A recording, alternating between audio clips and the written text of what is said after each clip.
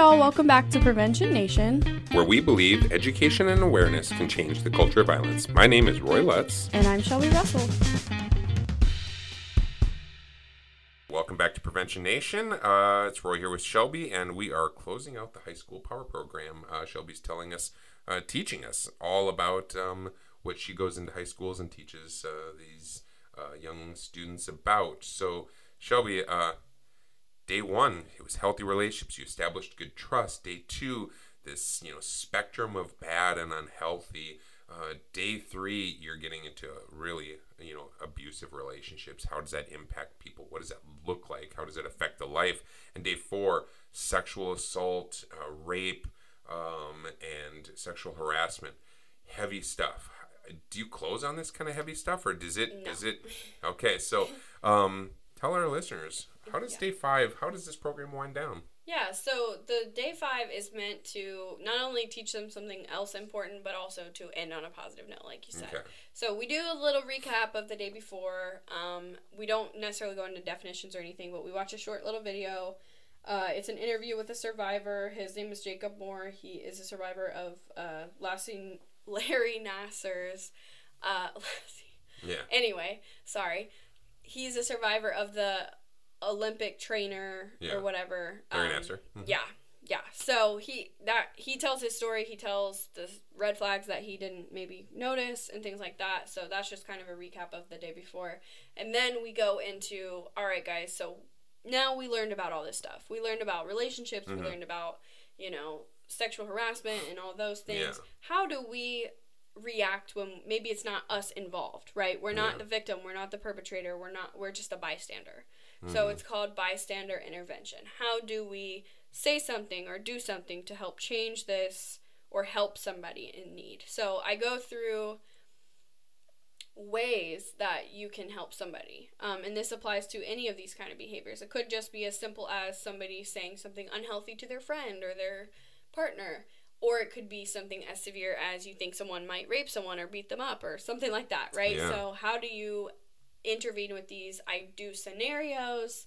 It's a lot more groups, smaller groups, and they talk about their scenario. What would they actually do in real life based on what I have taught them for that day? And that's how we kind of close it out, just to be more positive, and letting them know that there is hope. There are hopefully people out there that if this is happening to you, they will help. And if there's somebody out there that this is happening to, you will help them.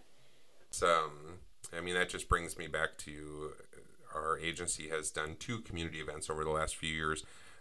One where we did a viewing of the movie Roll, Red Roll, about Steubenville, the football situation out there with the rape, and then the Audrey and Daisy film.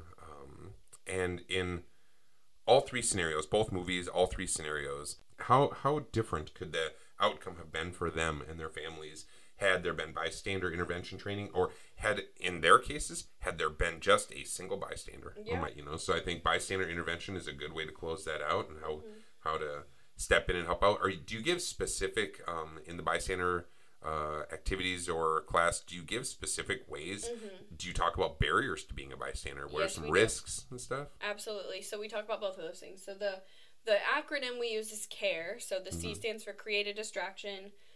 A stands for ask directly. And this is more of like the confrontational piece. The R stands for refer to an authority. If there's nothing else you can do, at least try to get help. And then E is extend support. So getting somebody else, a friend involved so that they can help with this situation and just being there for the person as well. Yeah. So those are the specific ways to help, and obviously they apply in different ways to different situations. Create a distraction for, a couple who one is bringing down the other. Creating a distraction can look like saying, hey, I love this about you, or let's change the subject or something. Or it could be like if you're at a house party and somebody's leading somebody who's super drunk upstairs, getting that person and saying, hey, do you want to go to the bathroom with me, or it's time for us to go home? That can be creating a distraction. So there's different severity levels. When we were talking about refer to an authority, it could just be referring to the person in the lunchroom, hey, this person is acting mean to my friend, or what, I don't know. Or it could be calling the police. To the extreme, leaving the party and calling the police from your car. If something really bad is going on. So if you don't have any control over this and it's dangerous for you, refer to an authority, call the police, get some help there or something. Yep. Maybe, so. Yep. And obviously there's middle ground to all of these things as well. But I do give them specific tools and examples, and then we go through the scenarios, and I kind of let them say how they would do it, and then I either agree or add on to what they're saying. I would also do this, or you could do this instead. That's a great idea. So things like that. And then what's the other thing you asked me? Oh, man, I don't even remember now. I feel like I have to rewind and listen.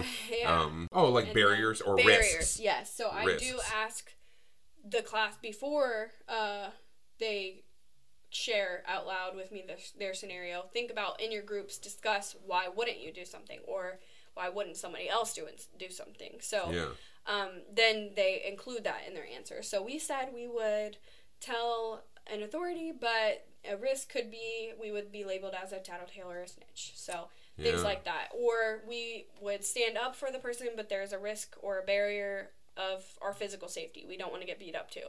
So how does so you do all these activities, you talk about all this. What's the very last thing? What do you close on? Like, thanks for listening for this week. And I mean, how do you close this out? So usually, if there is enough time, we do kind of mention technology bystander as well. Yeah. Or being a bystander online, because it's not always in real life, right? A lot of their lives and a lot of our lives are played spent out online. Yeah. Even social media, or whether you're playing Xbox or PS5 or whatever it is. Those type of things, there can be situations where you need to do something. So I do mention that sometimes, but overall, I usually wrap up with, like, does anybody have any questions first? And then just thank you for your discussion. Thank you for everything. Hopefully you feel more empowered to help people. You feel more empowered to have healthy relationships with your friends and possibly romantic relationships if you ever decide to. But just remember everything we learned this week and try to really at least learn one thing from each day. Look at your packets, so you close with this empowerment message. I think that's super cool. Yep. So do you ever get disclosures? What do you do? How do you handle a disclosure? Yeah, so actually I have never had a super serious disclosure that wasn't already aware by the teacher. Okay. So I did have a student at one school tell me he was in a home where there was emotional abuse going on to himself and to his parent by another person in his household, and the teacher actually ended up telling me after the student left the class and stuff that she already knew about this, and there's nothing it's already been reported, it's already aware by the school. But I was just able to understand, listen, and be aware so that I knew kind of in class what I was talking about was affecting someone in real time right now. So that sometimes it is just they want to tell me.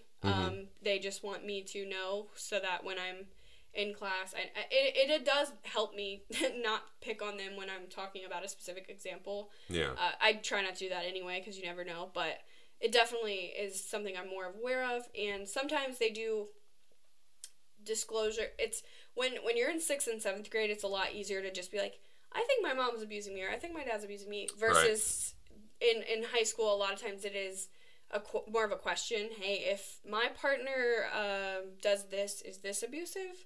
Or if this happened hypothetically, like they like to ask it as a hypothetical question because they maybe don't want me to actually report or anything. Right. But they will say, hypothetically, if somebody did this while someone was drunk or something like that, would that be consensual or would that be sexual assault? And I usually say, well, if this is true, and this is true, based on the definition, this could be sexual assault, or this wouldn't meet the criteria for this, or what, I would just answer in that way. And then I would probably follow up with, if there's something that you need to tell me or your teacher, please feel free to do that. I'll be here for the rest of the week or whatever. I'll, give them action steps if they need something. And then there's also resources in the packet as well. So I like to bring that up too, because sometimes they're not comfortable talking to a real person, or maybe their teacher even, or the counselor. But I do always mention that to the whole class, and I also, if somebody does come up and talk to me, I obviously mention that as well. But I've never, in my, 10 months of doing this, I've never had someone say, for the first time to me, not saying this could never happen, but I've never had somebody saying to the first time, for the first time, this happened This to is me, what's I happening, need yeah. help, or something like that. It's usually either aware by the teacher or Yeah. it's not an actual disclosure. So Well, I appreciate that input, and that's something I asked that very specifically so our listeners can know, what our position, our agency's position is, that we are mandatory reporters, Yes. that we do have protocols if a student reports any sort of abuse, neglect, maltreatment, sexual assault, any of things of that nature. We do have a protocol of reporting system to our Mental Health and Recovery Board of Warren and Clinton counties, to our licensing, because we are licensed to educate. We do have protocols for reporting to our direct supervisors and to staff at the school. And the purpose of this is because we want to help these young people if they're being hurt in any way whatsoever. However, we don't often, just so our listeners know, often get that first-time disclosure. We are prepared and trained to handle it if we do, but oftentimes we learn that disclosure has already been reported in the school and appropriate authorities have already been notified. But we have protocols. I just want our listeners to know that we are mandatory reporters and we do have protocols. But I think almost equally important as those protocols is the fact that something you said, that they just want to talk to you. It's, what are your 5 pillars again? You said respect, trust, freedom, equality, and communication. You've taught a kid that comes up to you at the end of day 5, you've taught them all 5 of those pillars. Taught them well enough those pillars that they trust you, they have the freedom to come and talk to you about it, and they want to talk to you about it, and they respect the boundary that you've set and created in that environment to be able to tell you. So I think it's a really cool program. So great job. Yeah. So that's our high school power program, and come back and listen to what we're going to keep talking about, which is prevention, education, and what we're doing in our community. So take care of each other.